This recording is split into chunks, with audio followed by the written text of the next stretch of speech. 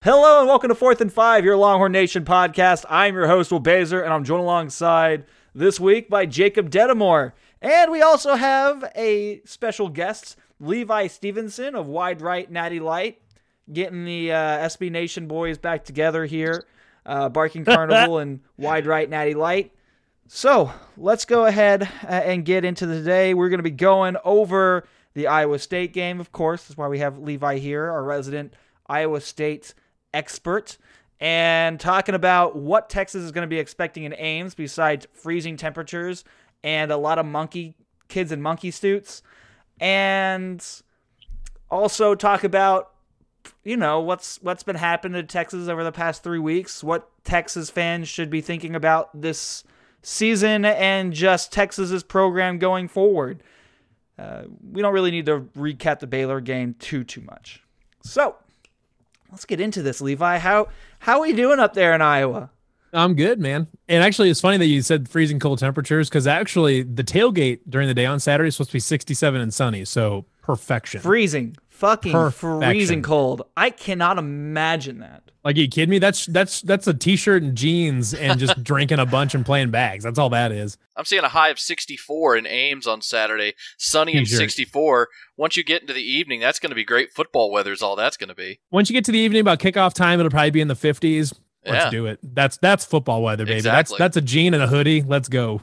In Texas, when it gets down below 50, it's freezing cold. That's why we like playing you guys. That's why we like playing you guys in November. And we Well, that's also because Will's kind of a big pussy. And so that's true. I mean, that is part of it. I mean, that is definitely part of it. I get that way with heat though. Once I get to, like, I will take a winter over a hot summer any day of the week. Same. Last January, there was a day where it was the real temp was -15 and the wind chill was -40, and I'll take that over 100 degrees with 90% humidity every day of the week. Yeah. Oh no, I'm being hyperbolic. I'd rather a cold day than a hot day. This man right here, he sweats. He sweats like crazy, like it's his job. So this man right here is what I like. Not just me, but what a friend of mine affectionately calls "I'm a hot boy," and which means I'm a sweat machine. Do you guys have the phrase "sweating like a pig" down there? Is that a thing? Oh yeah, absolutely. I mean, dude, where's that not a phrase? Okay, well, I didn't know. I don't know what regional dialects are around in these places. More familiar with the Midwest terms than the Southwest terms. I get it. Man, the pig capital of the world, baby. Anyways, freezing cold temperatures in Iowa, and y'all, it's another night game in Ames for Texas. It's exactly what the folks up in Ames want. It's not exactly what the Texas folks want coming off the past 3 games. But let's go ahead and see, what does Iowa State have for Texas this year? Well, it's funnily, actually, Iowa State has not been having the year that they want, but it's not a bad year, honestly. I mean, they're 5-3, which is, Texas would love to be there right now. The 3 losses have come against West Virginia, Baylor, and Iowa. Now, Baylor, we know, is a good team. We just learned. They have a win over Oklahoma State, close. But that West Virginia game, that's a game that's going to make Iowa State pretty angry coming off of that game. What exactly has been the problem this year for Iowa State to not live up to the expectations they had coming into the year, which was a top 10 team vying for a college football playoff spot? Well, the first 2 games, Iowa and Baylor, the first 2 losses can 100% inarguably be racked up to special teams. Iowa State's offense and defense through, I think, up until last week was, I think it was 6th in the country in net yards per play. So offensive yards per play minus defensive yards per play allowed. So net yards per play, which is a pretty good offense, a pretty good barometer of how good a team is. Iowa State was 6th in the country in net yards per play. But the special teams was, at least at the beginning of the season, was an absolute disaster, unmitigated disaster every single week. Iowa won their game exclusively on special teams. I mean, that was the most painful way to possibly lose a football game, is Iowa punch you to death. And that's exactly what happened. It seems like y'all have the most painful ways to lose to Iowa. We find a new way every time. It's like Texas and Oklahoma. It was a combination. I mean, I watched a lot of that Iowa State game myself. It seemed like it was a combination of special teams and Brock Purdy just having a crap day, because he for whatever reason against Iowa, he just has not played well. But if you really look back at Iowa, though, he had a rough game, but it wasn't as bad as you think. Cause so he threw 3 interceptions. One of them was an obvious drop by Xavier Hutchinson, should have caught it, dropped off his hands right back into a linebacker's hands. Pure luck. Second one, or I don't know if it's the second one or the third one, but another one was tipped at the line and somehow still caromed all the way out to the sideline directly to an Iowa defensive back. Another pure stupid luck. The second one was a deep ball that you could argue was probably it was 1-on-1 with Xavier Hutchinson in a corner. You generally like that matchup on a deep ball or whatever. So can you even hardly blame him too much on that one either? So I mean, yes, it wasn't a great game, and eventually Hunter Dekkers came in and spelled him for a little while just because the game was kind of out of hand or whatever. But even that game wasn't like as bad as it looks. And Brock's first couple games were a little shaky, but the dude's at this point in time, he's got 12 touchdown passes, 4 interceptions, with 3 of them coming in that one game. 73% completions on his passes. His catchable target rate's like 90% or some crazy number like that. And he's been really good. Especially in October where he completed like 82% of his passes or something like that. I mean, he's been really good. He's been the Brock Purdy we thought he was going to be. Breece Hall's been just as good as we thought he was going to be. Xavier Hutchinson's having another really good season. He'll probably be a first team all Big 12 receiver again. Charlie Kolar was hurt the first game against UNI and was hurt for the next couple of weeks after that. And now he's finally up to speed. So like, you feel decent about where the offense is at right now, but the first and the defense has been pretty much good all year. Last week was a little bit of a hiccup, last week was a little bit of a hiccup. But other than that, the defense has been lights out all year, and its special teams was the first 2. And then this last one was kind of a weird one where he had Mike Rose was out. West Virginia just kind of seemed to, and West Virginia tested Iowa State deep, and the corners did not pass that test at all. Yeah. And they really did a good job of holding out what had been a very effective Iowa State pass rush in that game as well. They did a really good job protecting Doege. West Virginia. I'm going to give credit to them. They had a good game plan, and they just did. They had a good game plan, and they executed, and that's what they needed to do. And that's what the Iowa State defense is designed to do, is they make you execute and be very precise, and they really make you do your job and be patient and all that. And West Virginia they did. Jarret Doege was perfectly happy to sit back there and dink and dunk, and then once in a while they'd throw a deep one and they would beat one of the corners because Iowa State's starting corners right now. Anthony Johnson's really good. He's a really smart guy. Athleticism, he's kind of an average athlete. Datrone Young, I've never been a fan of. He's been there forever, kind of makes some dumb decisions, not a particularly athletic guy. The third guy, TJ Tampa, is an extremely good athlete, but he's a redshirt freshman, hasn't played that many games. He's a young guy. So you have 2 guys that are not great athletes that know what they're doing, but they can't get there. And you have another guy that can get anywhere he wants and do anything he wants, but he doesn't always know where he's supposed to be. So they beat him deep a little bit. But West Virginia had a good game plan. I think Iowa State's defense especially has a solid enough body of work for the last couple of years. There's the body of work is too solid and too expansive to look at me like, oh, Iowa State's defense sucks now. And it's like, I'm kind of looking back at last week as a little bit, fluke is the right word, but kind of just a one-off hiccup type of thing. When you're missing Mike Rose and stuff like that, it's a tough one. You're on the road, things like that. What it seems like when I watch Iowa State's defense play, they're not a shutdown defense by any stretch. But what they're not designed to completely eliminate your offense. What they do is they make you work for whatever you get, and by saying that, meaning they're going to make you drive the ball. You're not going to hit a ton of big plays on them. They're going to make you drive the ball down the field, and the goal being eventually you're going to make a mistake. Right. And that's kind of how they operate. They sit back, do their job, and wait for you to mess up. And then as soon as they get you into second or third and long, like 2nd and 10, 3rd and 10, that's where they kill you. That's where they'd plunge the knife in usually. Now West Virginia was able to convert some 3rd and long and 2nd and long and stuff like that last week for in a few different ways. But typically that's if Iowa State can get you on down and long and down and distance type of stuff, that's where they specialize, and that's where they can really kill you. Especially negative plays. So let's kind of walk through John Heacock's defense here. And starting with, you have a very strong center to this defense, especially with Greg Eisworth, Isheem Young backing them up. But really, those middle 3 linebackers, Jake Hummel, Mike Rose, especially, and Orion Vance. Those guys have been there forever, it seems like. Yep. And Iowa State always has strong linebackers. And then, I'm not even going to try to say his first name, Owazurike in the middle. E-N-Y-I, Enny. Enny Owazurike. Just goes by Enny? Okay. Yeah, Yep. Enny Owazurike. I've been talking about it. Texas has seen it, I think, in the past 3 matchups now.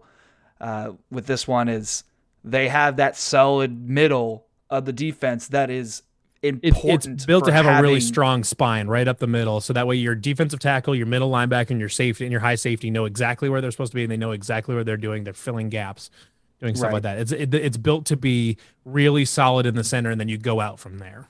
Exactly, and that's what all the good defenses. When Texas has had good defenses, they've had that strong spine. When Texas's defenses are lacking, which this year they don't have a defensive tackle who's reliable, they don't have a linebacker who's reliable, and they don't have a safety who's reliable. Oh, well, look at this year. But then you have on the edges for Iowa State, Will McDonald and Zach Peterson. What is it about this defense right now, this defensive front seven, that has been so special? Well, the nice thing about the defensive line too is Zach Peterson, Enny Owazurike, and Will McDonald are all extremely good at what they do. And any you can move him. He can be a nose tackle, and they move him outside all the time. They move him around all over the place because he started his career as a defensive end, but now he's 6'7", 300 pounds. So that's a nose tackle. I remember him being a defensive end. He was a defensive tackle. He was a 6'7", 270 defensive end, and now he's a 6'6", 6'7", 320.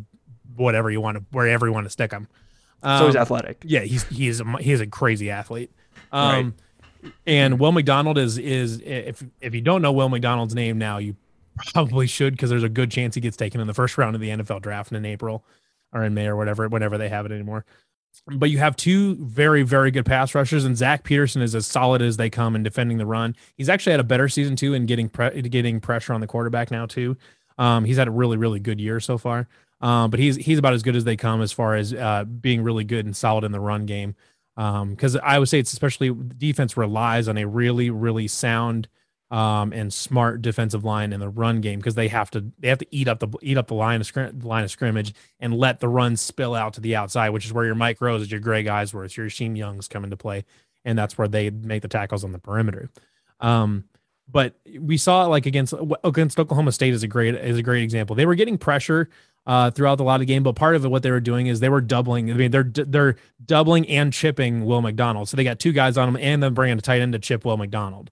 So he's eating up like 2.5 blocks, a lot of plays, and he's eating up 1 or 2 most plays. And Zach's getting 1 or 2.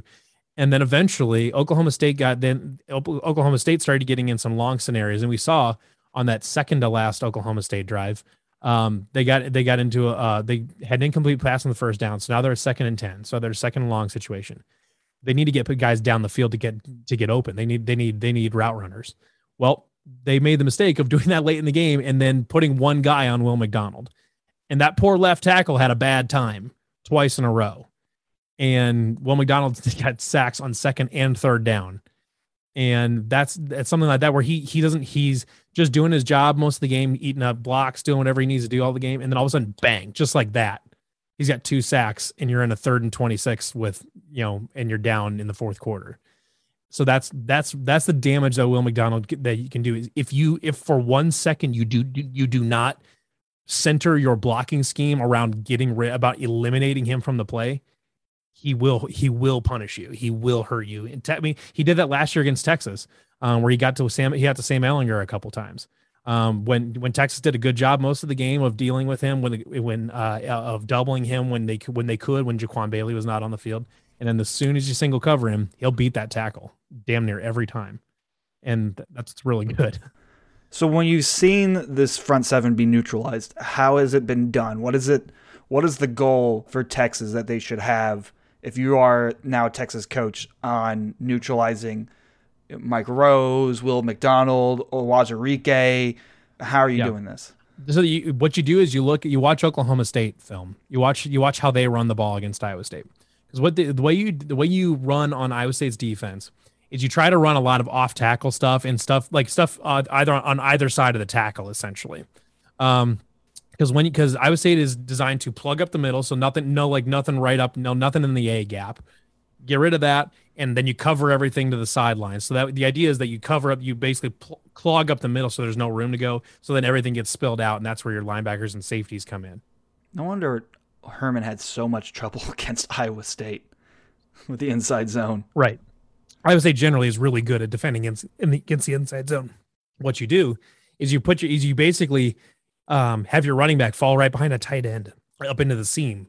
And when you do that, the outside linebacker, whether it's Mike Rose or Jake Hummel or whatever, out there, they have to make a decision. They either have to try to collapse in and take away that middle and try to get after you, or they play kind of their assignment, which is to keep fading to the outside and take anything that spills out. Well, if you run behind that tight end, you're basically running right at them, and their two reads are either inside or outside, not straight ahead.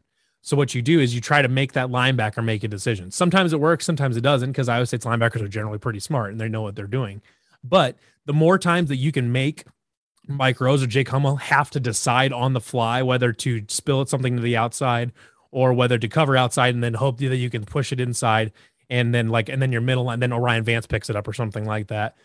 The more times you have to make them make that decision, the more likely they are to eventually make the wrong decision. Then you can slash up a little bit and get 6-7 yards. Basically what you're saying is, as opposed to an outside zone where you're stretching the play out and trying to let the running back pick a hole, you're saying run at them on the edges.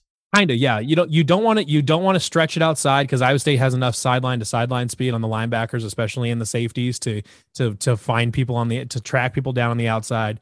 And you don't want to run inside zone because that's the whole point of the defensive line is to clog that up. Right. So you want to try to get them, attack them basically at the seam because that's where decisions are being made. So you're basically asking our tackles to be competent is what you're doing. Yep.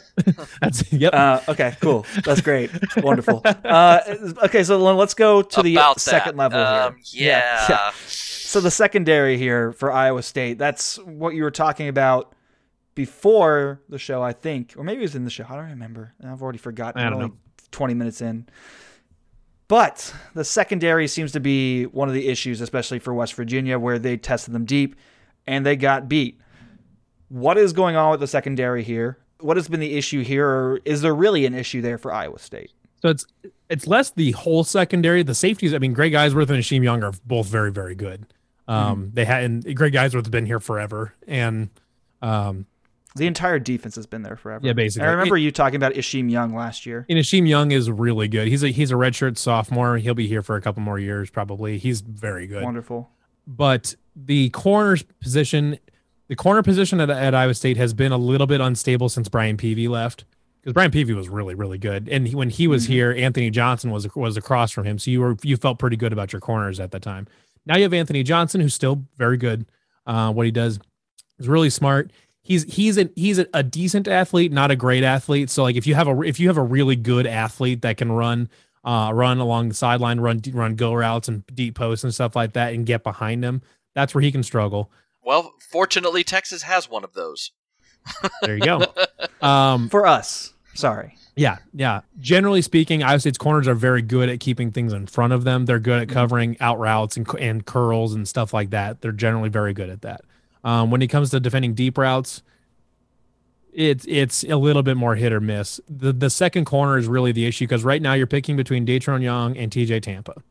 Datron Young has been here for a long time, but he's small. He's like 5'8", 5'9", and he is not that athletic. He's not athletic enough to make up for his short stature. But he kind of knows. He's been here for a long time, so he generally knows where he's supposed to be. He just can't always get there. Where then you have the other guy, TJ Tampa, who is an exceptional athlete. Really, genuinely maybe the best raw athlete on the entire team, and has a hell of a name. And TJ Tampa from Tampa, that's a hell of a name right there. Phenomenal name.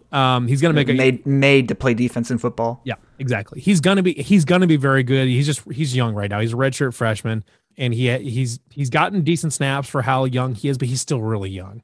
And that's just a guy that he just needs more time to develop. So you have a guy that can get anywhere he wants and physically make any play you need him to make, but just doesn't always know where he needs to be. And then you have another guy that knows where he needs to be, but just can't get there. So that's your dilemma at the second corner spot. So usually you have to supplement those guys with a safety over top, like an Akeem Young or Greg Eisworth or Craig McDonald.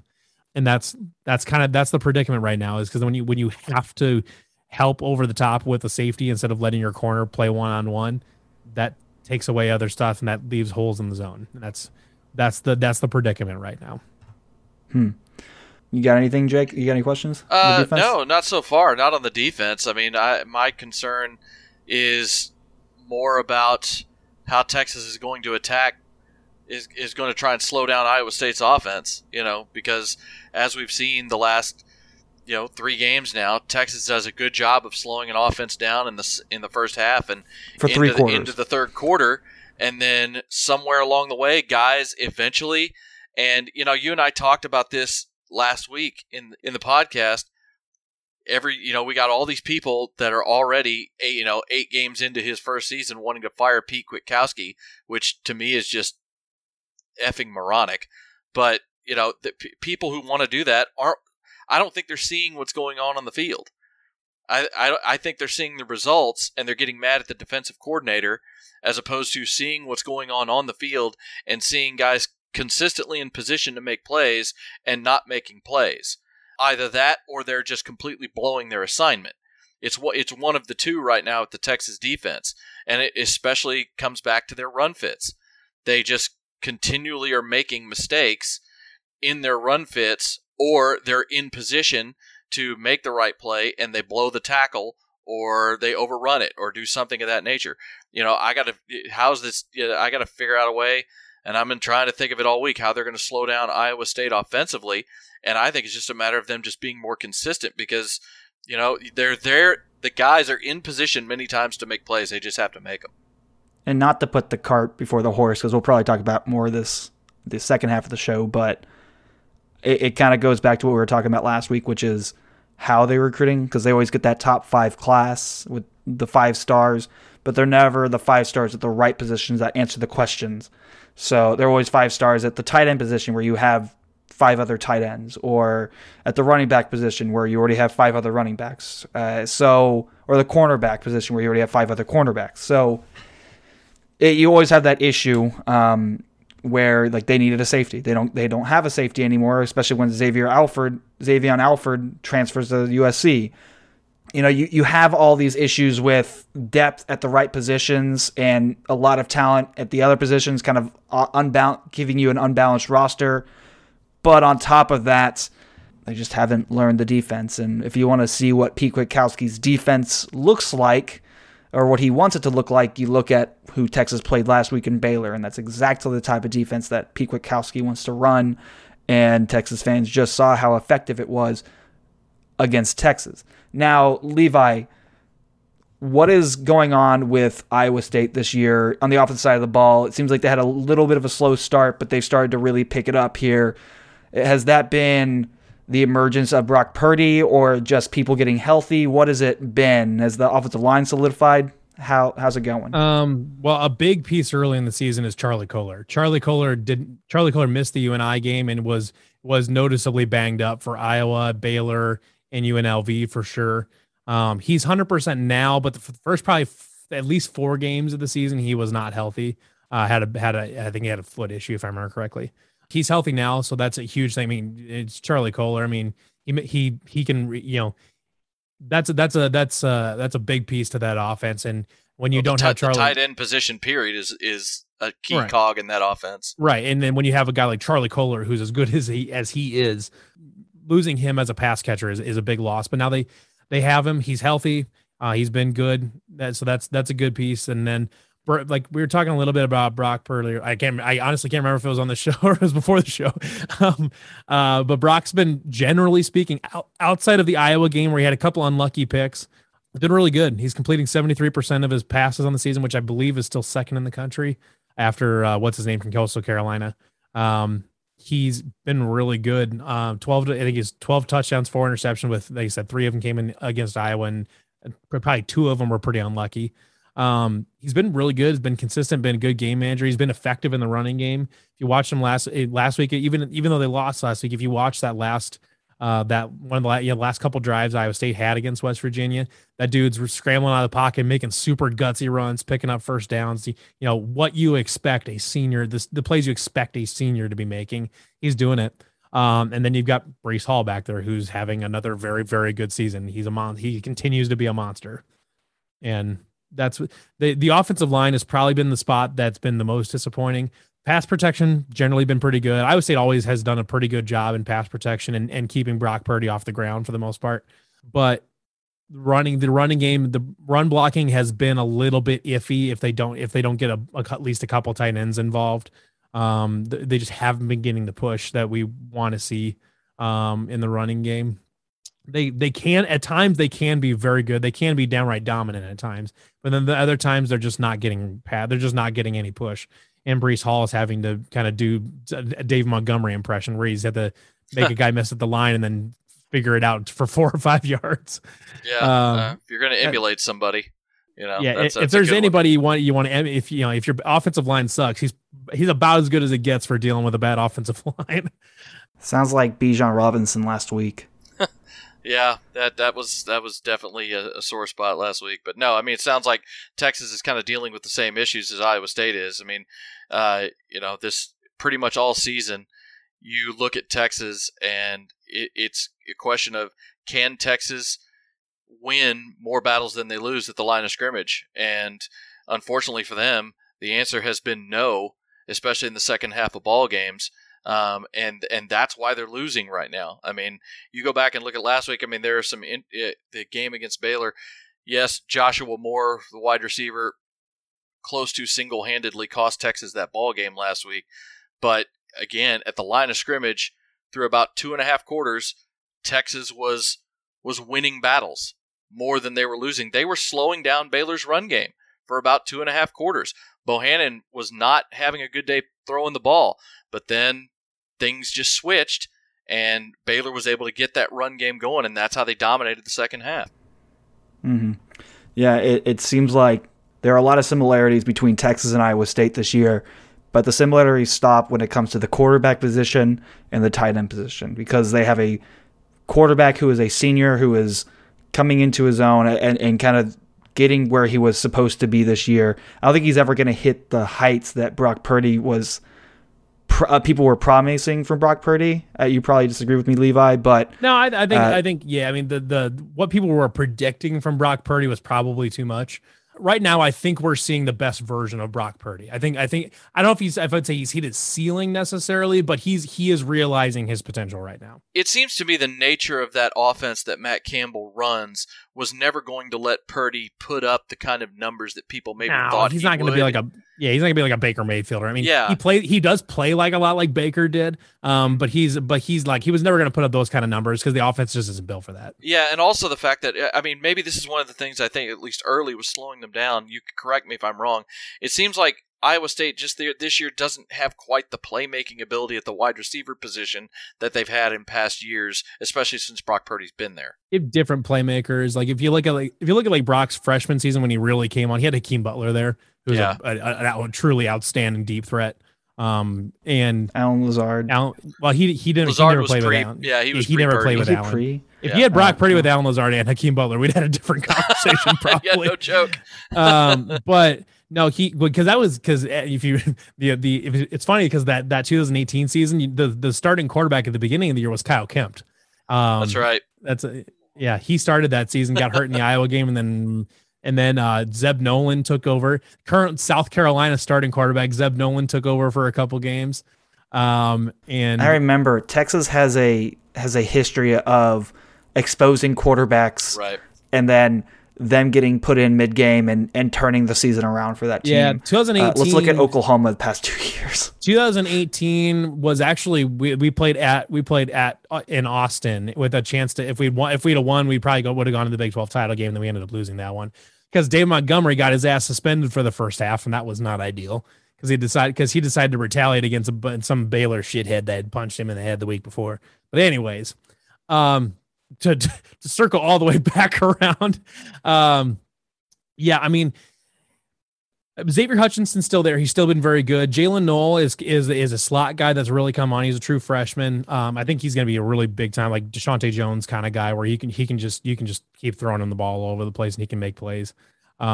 He's still a true freshman. Xavier Hutchinson is still having an outstanding season, just like he did last year. I think I'm pretty sure he's still leading the Big 12 in receptions. I mean, he's been very, very good. You don't have necessarily a true burner at this point in time. I mean, like Tariq Milton is really fast, and when you can get him loose in the open field, he's really, really good. But he hasn't played a lot this year. He's partially because Jalen Noel has been very good, but for whatever reason, Tariq never became the deep threat we thought he was going to be. The consistent deep threat, anyways. They've hit him for a couple of deep passes this year, but who knows? Joe Skates was a guy that a lot of people thought was going to could be that second guy. He can be the deep threat. He's got speed, all this, and he's early in the season. He played a bunch, and then he hasn't hardly not played at all the last few weeks. So that's hard to say exactly why. I don't know. It's probably for the same reason that he didn't play a lot the previous couple of years, even though he was a 4-star guy with an Ohio State offer coming out of college or coming out of Dayton High School, and he just hasn't really panned out that well. So that's part of it. Iowa State's offense, again, is not really designed to take lots of deep shots. Iowa State is, as far as pass catchers go, is a lot of really good possession guys that can get, like Xavier Hutchinson. When I did my initial player comp, I still stand by. I'm still very proud of how accurate this ended up being.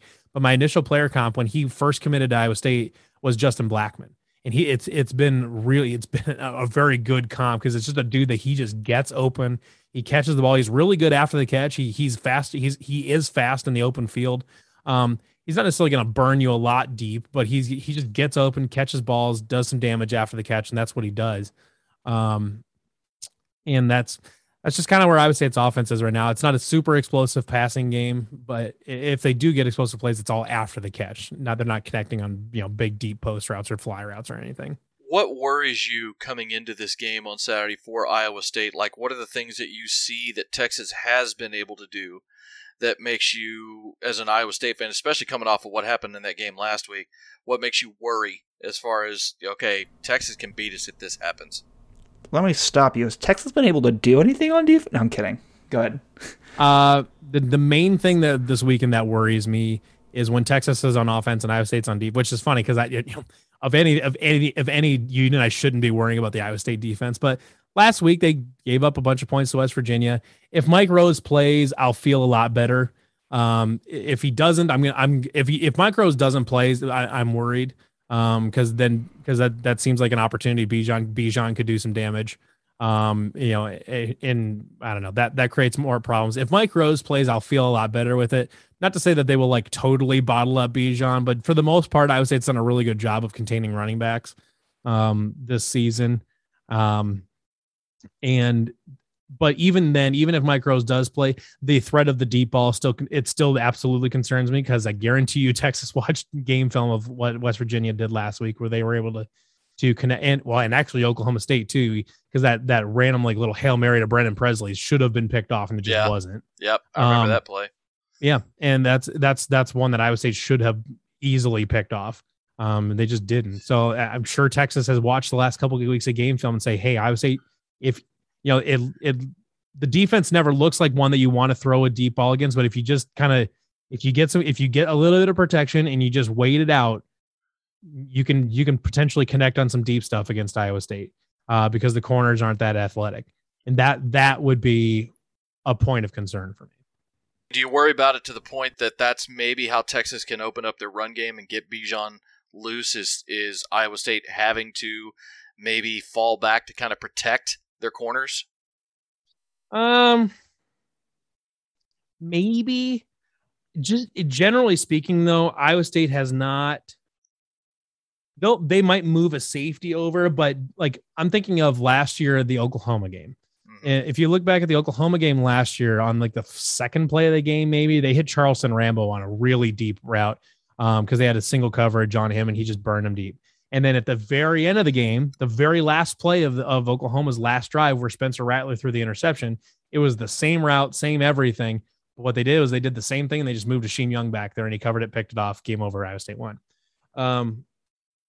But throughout that whole game, though, they still didn't compromise on the run. So I don't Iowa State doesn't like do the whole, like, if we're getting beat in this, we sell out to stop that. And then we figure it out from there. Generally speaking, they stay in their thing. They might move a guy here or there just a little bit. They might make a little bit of tweak, but Iowa State doesn't compromise the structural integrity of their defense just to stop, just to get rid of a little prick point here and there. So they might hit a deep ball, but they're not going to restructure their offense because they hit a deep ball or two, or restructure the defense because they hit a deep ball or two. They're still going to stay fundamentally sound. They still know that Bijan's really good. They still know that if Texas can run the ball, they become a significantly more dangerous team than they are if they can just hit some deep shots. So yes and no. They won't sell out to stop the deep pass. So I'm not like worried about them all of a sudden, like they just can't stop the run at all. I guess I was thinking from a standpoint of, do you think you could see them maybe staying a little bit more of a too deep shell with their safeties and not committing one of those guys down to help with the run? Potentially, yes. So what is it that you think Iowa State is going to do to try to attack Texas, both offensively and defensively? How do you think that Iowa State is going to use their strengths and sort of cover up their weaknesses against Texas? So the interesting thing about this matchup is that almost entirely across the board, it's a lot of strength versus strength matchups, with the exception of one. Iowa State's running game versus Texas Tech's run defense. Texas. It's Tech. I mean, I know our defense this year is reminiscent of Texas Tech, but Texas. I mean, come on, man. Texas's run defense. That's you guys are going to the SEC anymore. I don't even care. I have no conscience about this. But Texas's run defense, especially late in the game, has had a bad tendency of breaking down late in games. Yes. Well, the way Iowa State likes to run the ball is they like to run and run and run Breece Hall at you until you break down. Yes, that's exactly what I was thinking. They're like Baylor did. They're going to run outside zone at you, and they're not going to stop. Breece Hall is good. You can give him the ball 30 times, and he gets better throughout the game. Breece Hall does not slow down in the fourth quarter. He gets better. Yeah, and that is a part where if Iowa State commits and really commits to keep running the ball, you don't have to you don't want to just run until run 2-yard gains all game and just hope that something breaks loose. But if you make sure you have a steady commitment to the running game and getting Breece Hall outside, inside zone, whatever it is, getting him the ball in different space, you can let him wear down a defense. We saw it in the Fiesta Bowl last year against Oregon, where you just keep running Breece and you just punish and break a team down. And that's a huge spot where I guarantee you Iowa State will look to make that a pressure point, because Breece Hall is still one of the best running backs in college football. And his stats have reflected that. He's run for over 190 yards on the ground 2 of the last 4 games. And he had like 190, 197, $128, and then he had like, I don't know how much, he had like 90 and then like 40 yards receiving the game, another game. And he's having a really good thing. And he's a punishing back to bring down, but he has the open field speed to run away from people. And that's a thing that if Iowa State makes a steady commitment to the run and just keeps trying to break down the Texas defense and and tire them out, I think that's a spot that, especially in the second half, where you could see Breece break a run or two and or start really gashing for, instead of 4 or 5 yards, starting gashing for 7, 8, 9, 10 yards, somewhere like that. I think that's a huge spot that Iowa State is going to try to take advantage of, because that is maybe the only strength versus weakness matchup in this entire game. Yeah, and that was the interesting part last week. I mean, even against that Baylor does it with 2 backs, Iowa State does it with 1. And Baylor's a weird deal because they have their wide zone thing, and it's kind of an odd deal. But they love to run outside zone constantly. That's all they do. Yeah. What they did last week, Texas really for 2.5 quarters or so, Texas did a good job of slowing it down. They'd pop like an 8-9 yard run once early in the first half. Like I think it was the first drive of the game. They popped like a 15-16 yarder, but then Texas was holding them to like 2 yards, 3 yards, 2 yards, 3 yards. Iowa State did the same thing against Baylor too. Yeah, it's like that's a funny thing, kind of a commentary on Baylor, is that the wide zone is interesting and it can be hard to scheme. But now that everybody's got at least a game on film of how to stop this thing, I see some diminishing returns happening for Baylor on that wide zone thing going forward. But anyways. Yeah, I mean, Oklahoma State did a really good job shutting it down. You know, and I that's why Texas built the lead they did, and it should have been a bigger one last week, was because they slowed that run game down. And Will, you and I talked about it. They were making Bohannon pass off schedule, and that was why he had such a poor game throwing the ball. I mean he threw 2 interceptions in the ball game, and both of them were just horrible decisions because he was throwing off schedule. Right. So Levi, what is it about Texas that gives you pause in this game? On defense? Either side, honestly. Well, I mean, like I said, the offense on the offensive side, it's hitting deep passes against Iowa State's corners. That's the main thing that scares me, because that would maybe that you could call that a strength against weakness type matchup. Now, what's the deal with these 2 receivers that Josh Moore and I don't know who the other one is, but Xavier Worthy. So what's the deal with these 2 guys? Because I know Xavier Worthy's been really good. Xavier Worthy, the true freshman, has been phenomenal. He's been doing it with short stuff. He's been doing it with deep stuff.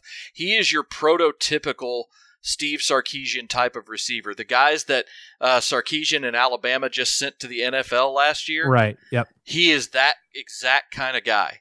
Who are the 2 receivers that may not play this? I know Joshua Moore might not play, but who's the other one that might not play? Well, the one who won't play for sure is Jordan Whittington because he's injured. Okay. Because he dislocated his collarbone against OU. So he's been out. That was the beginning of the end for Texas, was when he went out. It's hurt the offense a lot because he has been kind of the security blanket in many ways for Casey Thompson. Casey actually played a pretty good game last week against Baylor. He really did. The interception was not his fault. I mean, the pass was off target a little bit, but still, it shouldn't have been an interception.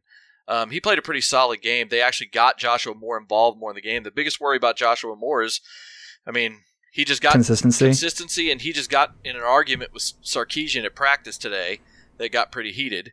And we'll see if anything comes of that, or if it was just heat of the moment stuff. But I mean, I don't know. I saw a tweet that said his future with the team is in question. So I was just I didn't know what that meant. He had a blow up with Sarkisian today at practice.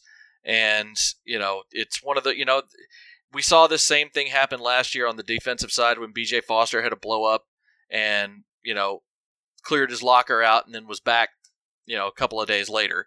Sure. It's just one of those things you wonder what it was. But the problem for Texas is that since Jordan Whittington went down, nobody has stepped up to help fill that gap.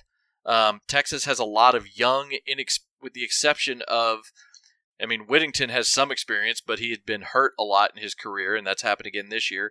Moore has a decent amount of experience. He was the leading wide receiver coming back, but he's been plagued with some inconsistency issues. He dropped a touchdown pass last week, basically a pass that was behind him. He tried to reach back for him, volleyball set to a safety last week, and then he fumbled another one that took away points. So, in many ways, that's why I say he almost single-handedly cost Texas the game last week because of his mistakes.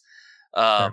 Again, the deflected pass wasn't all on him, but it's one of those where he's coming over the middle, the pass is behind him, he reaches behind him, gets his hands on it, and just doesn't catch it. Sure. You have Marcus Washington, who's a big, athletic, speedy wide receiver, who the last two, three games has shown a better ability to get open, but unfortunately, when the balls come to him, he hasn't been able to make the play. He's had opportunities. Now, they've been tough catches a lot of times. He's had opportunities to make plays that could have, helped Texas possibly win all 3 of these games, or at the very least set them up to score points, and he just hasn't made them. So Texas right now is just struggling finding another playmaker on that offense besides Worthy in the passing game and besides Bijan Robinson. I think Texas this year, you can say on the offensive side of the ball, it's been the Jimmies and Joes, not the X's and O's for these past 3 games, for sure.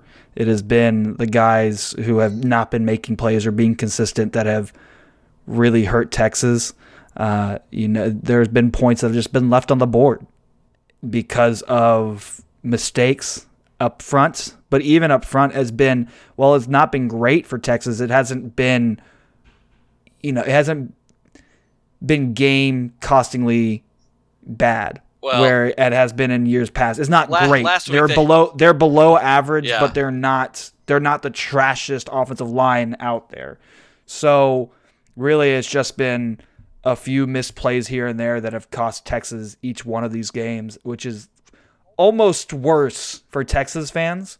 But it means that this offense does work. And even when there's been film on how to stop it, there's been adjustments game after game that have been good.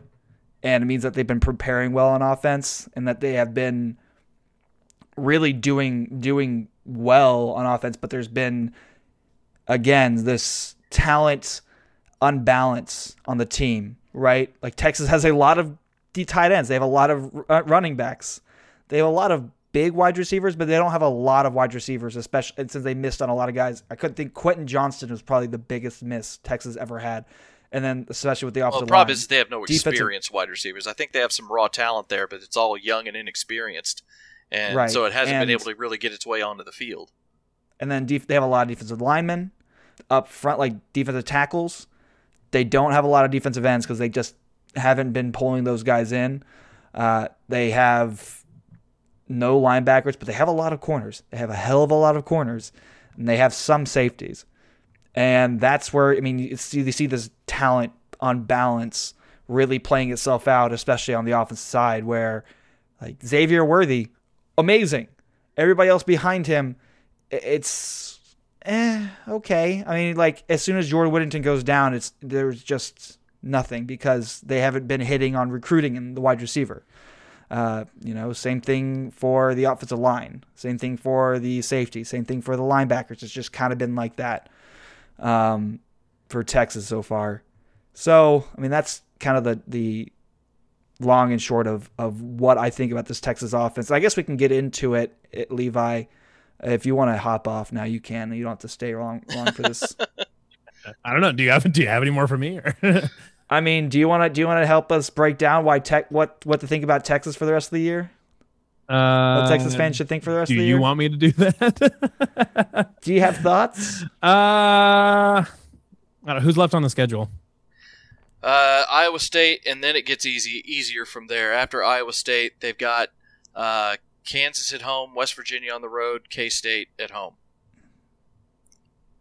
There's 2 trap games there. West Virginia on the road is hard. That's tricky. And then Kansas State is another one that can give you problems. They're not that great, but they're good enough to give you problems. And is KU at home? KU's at home. Yeah. KU's at home. Ideally, shouldn't be a big deal. Oklahoma made it a bigger deal than it needed to be. Oklahoma played like garbage against that team. And there's also the classic Kansas beat Texas meme, so it's kind of, Yeah. Not that I would worry about Kansas, but it's even though they've shown that if you mess up just enough, they can make it a little scary for a little while. And right. But go ahead. I think, I would assume Texas would come out of that 3-0, but they are unlike these last few weeks. They are, in my opinion, unquestionably the better team. They're a better team than Kansas State. They definitely have more talent. I would agree. They're a better team than West Virginia. They're obviously a better team than Kansas. To me, this is, as far as Texas, since they had the chance to win last week and didn't come up with it, this now becomes the game where if they can get this one on the road, they can actually finish this season strong, and you can look at it as, not a great season, but not a failure of a season either. Well, especially for a year one coach. Well, yes. So there's a couple of things. Well, one, how confident you feel against those three teams is largely a measure of how confident you feel that Texas will not bottom out in one of those games. But part of the reason that you hire Steve Sarkisian in the first place is because he knows what he's doing on offense. Yes. And what you've seen this year is that there's some meat to that. Now we know that he can scheme up an offense. Texas should be good on offense going forward. Yeah, I don't see Texas bottoming out. And you look at the last 3 games with OU, OSU, and Baylor. They haven't bottomed out in any of those games. In fact, like we were saying, they have led for the majority of the first 3 quarters of every game. They've had a double-digit lead in every one of those games. Now, like I said, Baylor, it was all of one possession. They had a double-digit lead, but they still had it. Sure. It's one they've. it's not like they haven't played to the level of competition and succeeded against it. They just haven't been able to close. The worthwhile thing is like those 3 teams though is that the teams that you had been giving up leads to, these upcoming 3 teams, West Virginia, Kansas State, and Kansas, none of them are really like an offense that's going to necessarily punish you on a regular basis. So like the odds of blowing a late lead definitely go down against a Kansas and a Kansas State, and even West Virginia has the athletes to kind of do a little bit of damage, but it's not a team that you're like going to be like, oh my God. You know, the one good thing, I mean, obviously I'm still trying to find out more about what happened today with the Joshua Moore thing with Coach Sarkisian, but the one thing I've consistently been reading, now that can get strained as the losses pile up, but the one thing I've consistently been reading is that, you know, this team is still together and they're still in the fight, and they've done a good job of trying to, all right, let's let this go and try to correct mistakes and just move on to the next, you know, and now, if it keeps happening like it has been, it's going to pile up. But, you know, so far, you know, and I think part of this is the newness of the coach. And, you know, I still look at what I see with Texas and the problems, and I see it more being a personnel issue than I do a coaching issue. As much as I have complaints about some of the things Kwiatkowski's done. I have complaints about some of the things Sarkisian has done, especially in the second halves of football games, because that's been an issue too, is Texas not being able to keep possession of the ball in the second half, which keeps your defense on the field more. But while I have complaints here and there, I really view it as more of a personnel issue than anything else, and nothing outside of that dumbass fake punt call on Saturday. Nothing has made me change my mind on that. Yeah, I look at this year, and going into this year, Texas. What do you think are Texas's, toss-up games here? Right, I would say going in, we looked at it as Louisiana, which doesn't turn out that was much of a toss-up game. Arkansas, although Louisiana's still a good team. I mean, they've been winning. True, you know. True, and I thought it would be TCU. Turns out that was Baylor, and Oklahoma State, and Iowa State. Oklahoma State's been better than I anticipated them being this year. I would agree. Yeah, but if you looked at the advanced stats when it came to the percentages that were given to Texas, Texas had five toss-up games, and they are 1-4. Preseason advanced stats about percentage of wins. I'm talking about even through the season. Yeah, it's what I'm saying is you go into the season and you're trying to evaluate how this goes. You know, Oklahoma State, especially defensively, I think has been much better than anybody anticipated them being. Baylor, especially defensively, has been much better than anybody anticipated them being this season. So that changes the calculus. Do you disagree on those being the toss-up games for Texas this year? Outside of Oklahoma, which I think most people going in that was a loss.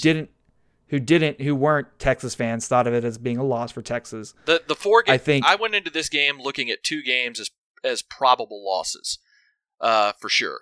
Probable losses. That was Oklahoma, and at Iowa State. And the reason Iowa State to me was a loss was because it was in Ames in November. And, you know, while Iowa State has, you know, not been as good as people thought they would be this year, they're still a solid football team. But I still look at that. Those were the 2 games I said those are if I had to really be honest with myself, especially Oklahoma, but if I had to really be honest with myself, I was like, yeah, those are probably losses. So then 4 toss-up games. Looking back on this season, looking forward, how many toss-up games are there? I'll be honest, I didn't think Arkansas was a toss-up game. I really didn't. All right, because 3 toss-up games. I didn't think Arkansas was a shit team last year. They've been better than people thought they would be this year, but even though it was on the road, I did not think Texas would get their ass kicked like they did up in that stadium. I thought Louisiana was a toss-up, and I thought TCU and Oklahoma State were toss-ups. Okay, well, I think looking back on this, Texas had 4 toss-up games. 4 games that could have gone either way for them.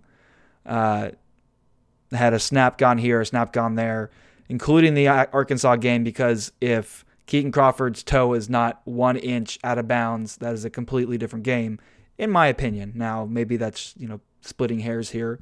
But I think Texas had 4, maybe 5 toss-up games. If you even if you include the Oklahoma game, Texas is 1-4 in those games. So it has just been them ending up on the wrong end of the coin flip for a lot of these games. And it's really just a player or two here. And I feel like it's that way every single year. But at the same time, I have to remind myself, especially after that Baylor game, because I was livid watching that Baylor game. I was upset after I was like depressed, upset after the Oklahoma game, depressed, upset after the Oklahoma State game, livid after Baylor, livid. And I had to remind myself because Baylor's not as good as Oklahoma and Oklahoma State. They're just not. But I have to remind myself this is a year one of a football coach. It is. We weren't coming into this year thinking 10 wins. We were hoping for 9. We were expecting 8. And yeah, I mean, I realistically thought 8 or 9 wins. Texas can still get to 8 or 9 wins this year, if things don't go Levi's way. But I mean, the thing about the season though for Texas is that even if they finish out 3-1 with a loss in Ames this weekend, you finish 7-5, which the record isn't great. But what you do have though is a proof of concept, especially in offense. Is that you have a blueprint for, you have a proof of concept and a blueprint for an offense. See, even if we don't have the personnel that fits this offense right now, we can recruit to that because we're Texas and we can get basically anybody we want or whatever. And for the most part, you can, or you can find a pretty good player to plug in there.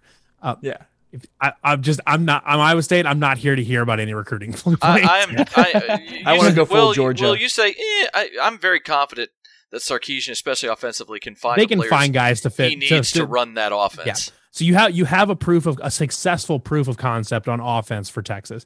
Defense, you still got to figure something out, whether it's personnel, whether it's scheme, whatever that is, whatever that. You know what though? I really think that you have a proof of scheme on defense. You may, if you look at the history of Pete Kwiatkowski throughout his entire career. He has had fantastic defenses throughout his career. Now, some people say, well, it's Pac-12. I don't give a shit. His defenses at Washington kicked people's asses and did it on the regular. So the proof of concept is there. He just has to find the guys to run it. And I think right now he just doesn't have it. Levi, you were saying? Yeah. It's as far as the defense goes, it's been a little bit inconsistent, especially like late in the games and stuff like that. So maybe it's a matter of just finding guys and developing them in a way that they can last 4 quarters instead of 2 or 2.5. Maybe it's a development issue, or it could be a personnel thing. So you may also have a successful proof of concept as far as the defensive scheme goes.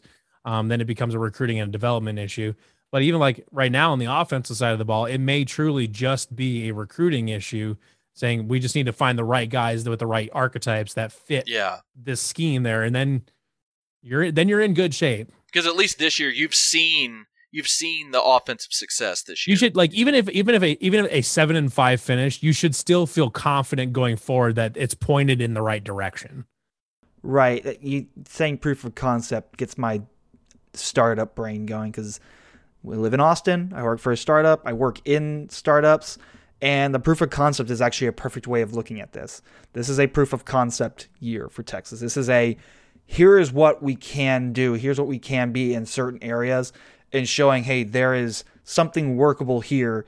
And then you get investors, i.e. boosters, donors, recruits, to funnel money into your products. So the recruits' pockets, hopefully. I want to go full Georgia. I want Texas to go full. I want them to pull a full Oregon. But you funnel money into it, and you let them build for a few years and see if they can get, under that, over the initial, the hump, basically, which is, if you look at a financial analysis of startups, there is a 2-3 year, like, they are way in debt, and then they start getting the revenue profits so that the debt that they had just kind of gets to a 0 point. You want to get to that point for Texas, where the proof of concept and the money you fill in to that program ultimately pays out. so that these investors and that, donors, fans basically are left with a product and an ownership of a product that is making money, that is profitable, that is good. That's what you want for this Texas program. I don't know if that made any sense to anybody. I get what you're saying. It does make sense to it. There is a corollary there that you can identify if you understand, the investor side that you're talking about with startups. But yeah, what this is showing that what you do can work. You just have to build it into that successful program that everybody wants. But right now, what we see is, at least on offense, you see what Sarkisian is doing and that it can work. On defense, we haven't seen the success yet, and that's where all the questions lie right now. You've seen it in Kwiatkowski's past at Washington, but you haven't seen it. You haven't seen the payoff start to happen yet with performance on the defensive side, so that's a harder sell. Right. Yeah, and you have to wonder, and I think some of the press was asking, do the two philosophies of the offense and the defense actually mesh well together? Is there complementary football happening right now? And that is a big question. Right. So with this season in mind, what are you thinking about, Jacob, for the rest of the season? What are you hoping for in this season? What are you thinking about it? Like, how are you basically not going mad about the results on the field? I'm not going mad just because like I said, I see this more as a personnel issue. And that is something that's simply going to take time to fix. On both sides of the ball. Right now, it's mainly at the offensive line position, and now it's started to crop up at the receiver position because of injury, but it's mainly at the offensive line. And with defense, it's at multiple positions. But I see it more as a personnel problem than a coaching problem. And so I'm confident that if people will just calm the fuck down, that you got to let these guys work and let them try and build what they're trying to build. Now, if we got the same problems 2 years from now, okay, then it's time to start discussing some other things. But right now, you got to let them build. Levi is coming from a program that has seen a successful rebuild starting from the beginning. Yeah, by the way, when's Matt Campbell taking that Big Ten job next? Yeah. So seeing how Matt Campbell has built his program and, having gone through the entirety of it as an Iowa State fan, what can you tell Longhorn fans who are usually a lot more impatient with their investments, given that they have had some big returns in the past? What do you expect? What is your word of advice to Longhorn fans? One of the hallmarks of the Matt Campbell era has been stability and consistency, and continuity. If you look at his coaching staff, there's been a couple, like maybe one, like a GA or something like that, jump in and out. But aside from DK McDonald going to the Eagles and replacing him with Deion Broomfield, who was an Iowa State grad, the coaching staff, all the assistants have remained basically unchanged since Matt Campbell took over. And having that continuity and consistency has been crucial. Because then everybody's on the same page. They have a definite plan for this is what we want to do. These are the guys we want. This is how we want to build our culture. This is how we want to build out our roster. And having consistency, having continuity is so important when you're trying to establish a thing. Because we know at Texas, like under Tom Herman, the program culture, I know it's kind of a vague term that everyone throws around, but it does matter. We've seen it does matter.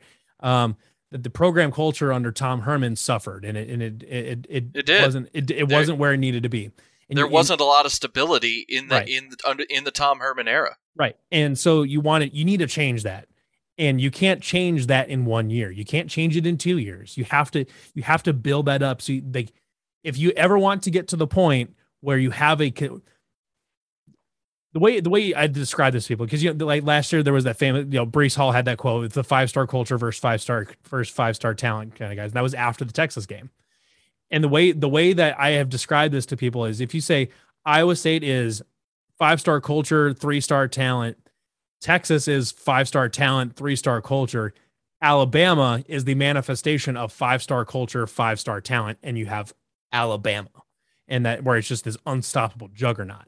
If Texas ever wants to get to that point where you can have both the 5-star talent and the 5-star culture that allows you to compete for playoff and national championships, which is why I assume that's where Texas fans want to be.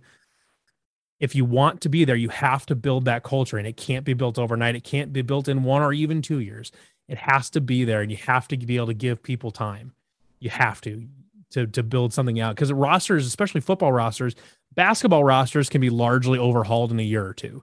Yeah, football rosters just cannot. You can't. Offensive line takes a minimum 2 or 3 years to develop a starting offensive lineman. Minimum. And you can't, and quarterbacks are the same way. Receivers and running backs, you can kind of plug freshmen in there and have some success, but on the line, quarterback, even corner, you really don't want to put young guys out there if you don't have to. And it takes time. So if Steve Sarkisian has to recruit new guys that fit his scheme, you then have to give him a couple more years to let that player become where he needs to be in the scheme, to then see, is this thing working? Is there a good plan going forward? Because him still trying to run his thing with Tom Herman's players, it might work, it might not. But until he can get the players that fit what his vision of Texas football is, until you can get those guys in and get them developed to the point where they're actually starter quality, where you actually want them on the field, that takes a lot of time. And it takes more time than Texas fans have historically given their coaching staffs. And that has to change, period. Right. It's nice to hear this all coming from a bystander, a neutral bystander of the program. But, and it rings true, the one problem I think has been for Texas is the fact that they are such a national brand that as much as it hurts them, as much as it helps them, it also hurts them, because, they have all the boosters, right? But that also means they have the eyes. So when they fail, like they have over the past 3 weeks, it allows a lot of teams and a lot of fans to poke fun at them, because everybody wants to poke fun at the big baddies who are Texas. You know what the best way to get people to stop poking fun at you? Get your shit together. And the way you get your shit together is you get your culture right. And that's I get that. but the thing is that the fact that there's so much, hate that is flung at Texas, it kind of in turn makes fans want it to stop faster. I get that. I 100% get that. And because the fans want to stop it faster, the boosters have all the money and the power to do so, it means that a coach at Texas has such little time, because, less time than they should, because the fans are ravenous that they want this now. And if you don't get it to them now, then they're going to try to find some other way to do it, which is counter, it's kind of a vicious cycle. It's counter to what actually needs to happen, which is, you take your beating for a few years, and then you let some stability form in your program, and over time that happens. But I mean, right now Texas is just taking it from all angles, and sort of things blowing up on them in their face, including what happened on Monday with the whole pole assassin and the monkey. Yeah, I know. But that's a funny story that everybody should laugh at, but it has nothing to do with the Texas program. Right. In reality. It doesn't. But it's the thing is that it's just another thing that. So from outside the program, I think there's a little bit of a, I don't know if a disconnect is the right way, but so from outside the program, the way an Iowa State fan views Texas. And I think it does share it with a lot of other people too. We understand Texas is a big brand. They have lots of money. You can do lots of different stuff. The resources are truly virtually unlimited, and that's why you have to care about Texas, because they always have the stuff. They have the stuff that you need to compete at a high level and to be competitive whenever you want. But being under and respecting the brand and understanding that Texas is a big brand is different than respecting the program. It's not that people don't respect Texas football, but it's not that people don't respect Texas football, but they don't respect it as a national power like Texas fans want it to be respected. And I think that there has to be a realization there that people don't view Texas football the way they view Alabama or they view even Clemson, or they just don't. Texas is a national brand, not a national power. Correct. So they view it as they understand that the brand is huge, but they largely view Texas as being this underperforming kind of a disappointment, basically. I mean, to use a harsh word. And basically, they have been since 2010. Right. And that's how people view that. So you've already taken 10 years, 11, almost 12 years of lumps now. And it has not been fun. I know it has not been fun for you guys. And I can say that because it has been way less fun for us for most of this too. But if you are willing to just take your lumps for a couple more years and build out the program the way it's supposed to be built, the way that every good program does, Clemson does it, Alabama does it, Ohio State does it. Those programs that are always good and that have everything else Texas does, but they have national titles to go with it. They gave people time to build them. Now, Ohio State has never been bad, but like they've had a few average years, but they've never been bad. They've never been bad. But what they do, they have Ohio State also has incredible continuity. They hang like nobody gets fired from Ohio State for bad performance. Because nobody does. It's always a scandal of some sort or Urban Meyer or Jim Tressel or Earl Bruce. Yeah. All of their best coaches were there for 10, 15 years, and then something weird happened and they got kicked out. Even the guy they view as not a great coach, John Cooper, was there for over a decade. Right. And his only problem was he couldn't beat Michigan. Right. But other than that, he was a successful coach. Right. And and Nick Saban's obviously been there forever. And as long as he's there, Dabo Swinney's going to be at Clemson forever. You have lots of people that a lot of these programs are key. They have tremendous continuity. But now Alabama's a little bit of an exception because they have almost no continuity because they keep sending everybody else and they pick up new people and then they just recycle. Yeah, really but good coaches. they had continuity for when Saban first started to build that into a power. Absolutely, he had continuity, and now it's just a machine. Well, what Alabama does have though is continuity of culture, because when a retread coach comes in, they don't bring them in to, we're going to do things your way. No, you're going to do things the Alabama way, and then you can adjust from there. That's how it's consistency and continuity of culture.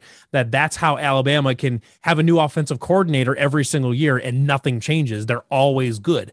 That's how you do that, is when you have a continuity of culture. And right now, Texas does not have that at all.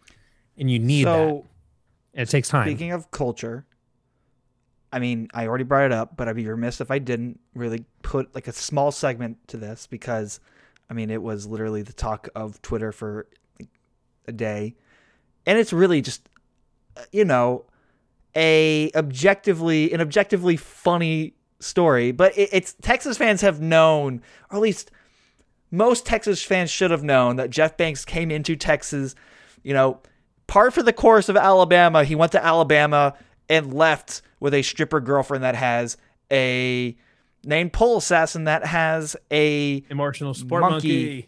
Well, for those people who might be listening and don't know the backstory of this, let's just real quick. Go ahead. He's been with her for like 2 or 3 years now. Left a family of 4 to be with her. Yeah, he left his wife and kids divorced his wife and left his wife and kids at the time to be with her, and has been with her for, like I said, I want to say a good 2 or 3 years now. Mm-hmm. He was with her at Alabama. This situation with Jeff Banks is not anything new. It's not new to Texas fans who are paying attention. Right. Because when he got hired, people said, "Oh, by the way, he does have this wife, just FYI." And this situation that happened over the Halloween weekend, I don't even know if he was there.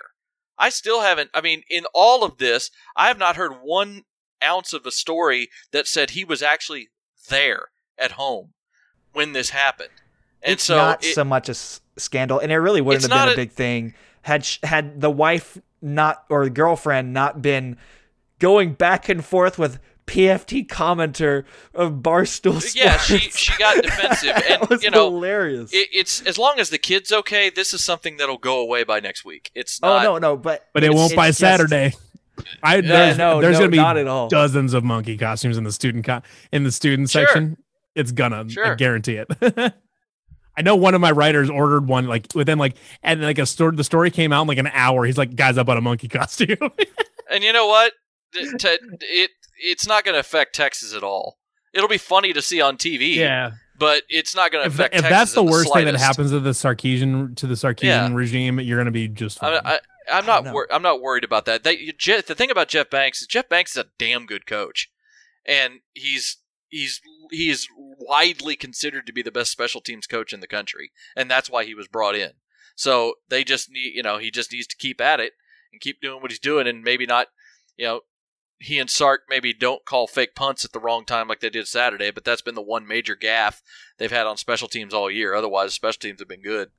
Yeah, no, but it's just a fucking funny story. It is. I love it. It's like, what other program can say that they have a coach who has a pole dancing Alabama girlfriend who has a name Alabama can of say the that. pole assassin? Yeah, I know. So I mean, look at what the names that you're throwing around with Texas here.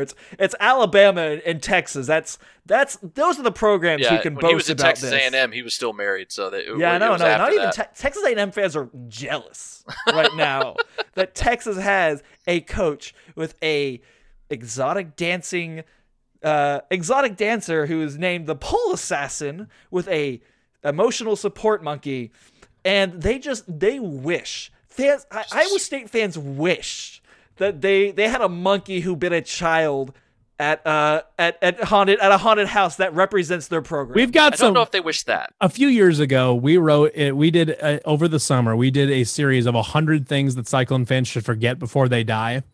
And I can assure you that there is wackier and dumber shit on there. Well, maybe not wackier, but like just more like, God, I can't believe that happened to us type of thing. I am just upset that Texas hasn't been better enough this year, that we haven't had more like touchdown monkey celebration pictures with players and the monkey, because that's kind of what I was hoping for this year. Is there would be, you probably can't do it on the sideline because the monkey might freak out, but like maybe post game, whoever had the most touchdown, whoever the best offensive or defensive performance gets a picture with the touchdown monkey. That's what I nicknamed it. I wanted the touchdown monkey, but that just we haven't been good enough this year, and maybe the monkey unfortunately just isn't calm enough for that. But I don't know. But still, Iowa State fans should pull a Texas Tech fan and bring bananas. My point is honestly, if anything else, Texas hasn't taken enough advantage of the monkey. Okay. No, they haven't. We haven't. Honestly, they've been slacking. Yeah, we've needed more monkey, not less monkey, is what we've needed. This is the emergence of the monkey for Texas right here. This is getting the monkey off the back. Right here. You the back burner. You had to say it, didn't you? Yeah, no, I came into the show with a lot more monkey puns than I've used. We haven't gotten to the subject, so. If you're going to throw out more of those, then we should stop the subject now. Oh no, we're well over time right now. Yeah. We're just monkeying around right now. Okay. And on that note, this is where I have to do my David Irving steal a stop sign during a Visha riot and tell you to stop this podcast. Yes. Yeah. All right. Yes. Let's stop. I'm sorry. We've kept Levi for very long, but. On that note, thank you all for listening to us. This has been 4th and 5, your Longhorn Nation podcast. We have been joined by the lovely Levi Stevenson of Wide Right Natty Light. Levi, where can we find you? The lovely. It rolled off the tongue. Yeah, it's good. It's good. I like it. Iowa State stuff is all at Wide Right. On Twitter, it's at Wide RT Natty LT. WideRightNattyLight.com. We have Facebook and we have a YouTube channel where we do our hype tapes. Plus, we have a Tuesday night, kind of our version of a late night show. It's called the Nightcap. We do that. It's been a good time. We've got a couple.